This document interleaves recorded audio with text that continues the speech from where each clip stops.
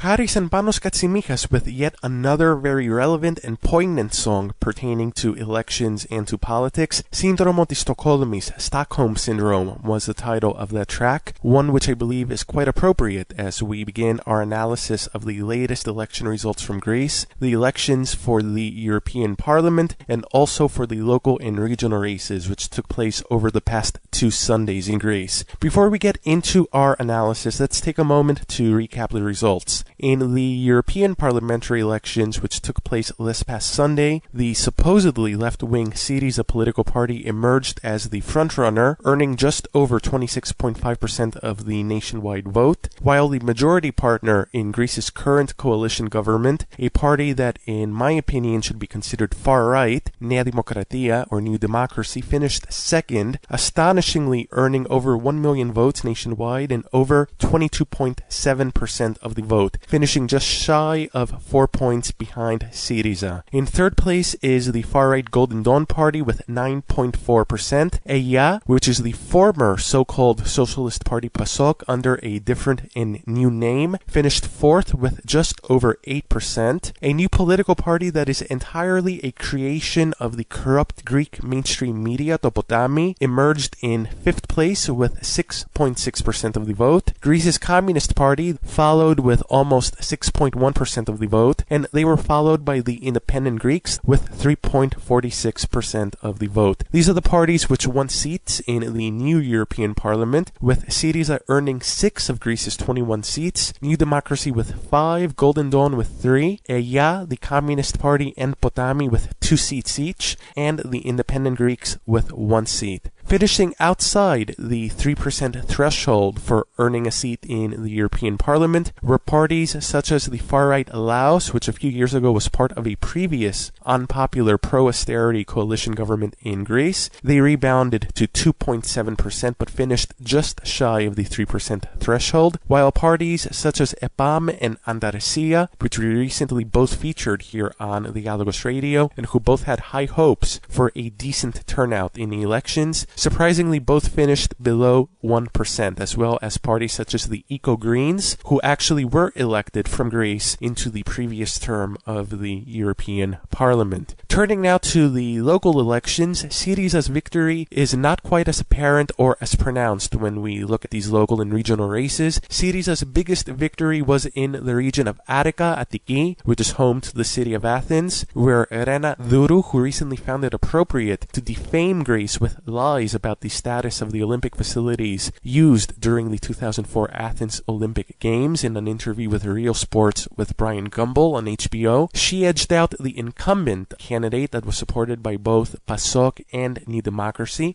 and Syriza earned this governorship for the region of Attica. Beyond Attica, however, Syriza won only one other governorship nationwide, while its candidates for mayor lost in most major cities, including Athens and Thessaloniki, among others. Some Greek media outlets and certainly many international media outlets such as the New York Times, The Guardian, and the BBC, who time and time again have proven that they are absolutely clueless about Greece, about Greek society, and about Greek politics, were quick to declare Syriza the big winner of the Greek elections. And while Syriza did finish first and did accomplish history in the sense that they won an election for the first time, these declarations ignore certain facts. And perhaps the most significant fact is that Syriza finished with a slightly smaller percentage of the vote compared to the parliamentary elections of June 2012. They declined by about half a percentage point. The fact that Syriza, which is seen by many as the great hope for change in Greece and even for Europe, and which is viewed perhaps falsely as a radical and as an anti-establishment, anti-memorandum party, could not capitalize on 2 additional years of continued harsh austerity measures, continued economic depression, this should be a very, very troubling sign indeed. It should be noted here that while many, and particularly people outside of Greece, view Syriza as some sort of radical anti-Euro party, the reality is that the majority within Syriza seems to in fact be pro-Europe, seems to be in favor of Greece remaining in the Eurozone, and they even seem to be in favor of continuing some of the austerity policies which are being imposed by the current government and by the European Union and the International Monetary Fund, the IMF. For instance, members of Syriza have made statements very recently saying that they would continue the current system of taxation that has been implemented by the current government, while the leader of Syriza, Alexis Tsipras himself, left open the possibility of a future governing coalition with so-called good members of PASOK and New Democracy. And having mentioned New Democracy, we are talking about the party that has been the majority partner in the governing coalition for the past 2 years, the party that was elected on a platform of 18 specific promises of rejecting the austerity measures that were already being imposed in Greece, and which broke each and every one of these promises, instead imposing even harsher austerity measures over the past 2 years. This is a party which has been proven to have close links with Golden Dawn, a party which includes members who were part of far-right organizations in the past, a party which is currently proceeding with the complete sellout of Greece's natural resources, of Greece's pristine beaches and waterfront, a party which illegally shut down Greece's national public broadcaster in a totalitarian tour de force, a government which has brazenly remained in power despite a GDP decline of over 25%, despite unemployment reaching almost 28%, despite tens of thousands of young and educated Greeks leaving the country, despite an astonishing increase in the number of suicides in recent years, despite overseeing and legislating the total collapse of Greece's social safety net, despite numerous scandals which rocked the foundations of the government and its very legitimacy. And not only is this government, along with its coalition partner PASOK, still there, but over 1 million Greeks turned out again to vote for New Democracy. Perhaps they fell for the vicious blackmail and threats by Greece's brazenly pro-government media outlets who warned people that voting against the government was voting against stability and was a vote in favor of chaos and destruction. Perhaps they fell for the government's propaganda and its rhetoric of an economic success story and an emergence into the international markets, even as it has been proven that the so-called success story is a lie, that Greece's supposed primary budget surplus is the result of an accounting trick, and that for the majority of Greek people there is no light at the end of the tunnel. Perhaps these voters just fell back on entrenched old mentalities that never seem to die, because their father and their grandfather voted for New Democracy or for PASOK, or because these parties even today, even while claiming to be clean and pro-European, are still promising favors and selling hope that will never come to thousands of desperate, clueless, and ignorant people who then run off like sheep to vote for these parties, and who, despite being disappointed time and time again, never seem to wise up and never seem to stop voting for these criminals. A few moments ago, I played a song titled Sindromo της Στοκχόλμης, which translates as Stockholm Syndrome, and unfortunately there are times where I believe that the Greek populace, or at least a significant percentage of the population, is suffering from a nationwide form of Stockholm Syndrome. Perhaps that best explains why PASOK, the party which was in power for most of the past 40 years since the fall of the US-sponsored military government, and a party which oversaw most of the corruption and Greece's false and illegitimate entry under the control of the International Monetary Fund, the IMF, was still able to surpass 8% of the vote in these past European elections. And while this may be a record low for EYA or PASOK, it most likely surpassed even the expectations of PASOK itself. Indeed, when one looks at some of the candidates that earned the most votes and who will likely receive a seat in the European Parliament, we see names such as Pantelis Kapsis, who is the government minister who oversaw the illegal shutdown of ERT, Greece's national public broadcaster. We see names like Theodoros Zagorakis, a former soccer superstar who has zero political experience but who has quite the name recognition in Greece, and who seemed to be elected based entirely on those merits. This is yet another indicator of the power of the media and celebrity in determining election outcomes, but perhaps the clearest indication of this is the emergence of a political party by the name of Το Ποτάμι, or the river, a party which has no discernible political ideology or platform, which did not even exist a few months ago, but which was founded by former superstar journalist Stavros Theodorakis, a man with no political experience, but who has plenty of experience working for Greece's most prominent and most corrupt media outlets and media moguls, and plenty of connections with the government. These media moguls returned the favor by providing his party with an extraordinary amount of airtime on television and the radio, and an extraordinary amount of column space in the newspapers. And this happened while many other new and upstart political parties and movements, parties on both the left and the right which express a clear and discernible political platform, struggled to get even a soundbite of theirs heard on any of these corrupt major media outlets. So therefore it should be no surprise that with all of this free advertising and promotion, Potami was able to garner 6.6% of the vote in the European elections. In the meantime, parties which have remained unwavering in their respective ideologies suffered. The Independent Greeks, a populist right party, which earned 10% of the vote in the May 2012 parliamentary elections, earned just 3.4% in these past Sunday's elections and just one seat in the European Parliament. Other smaller parties such as EPAM and Andalusia and several others did not earn even 1% of the vote in the European parliamentary elections, despite having hopes for a much better performance. Unfortunately, there is a lot of fear in Greek society and a lot of ignorance, and yes, that could be said of a lot of societies, a lot of countries, and I'm not just picking on Greece. But in Greece, there's often this mentality that Greeks know better, that they are clever, that they don't allow themselves to get fooled easily, and yet it seems that a large percentage of voters consciously chooses to be fooled and to be tricked and to be indeed terrorized again and again and again. There is fear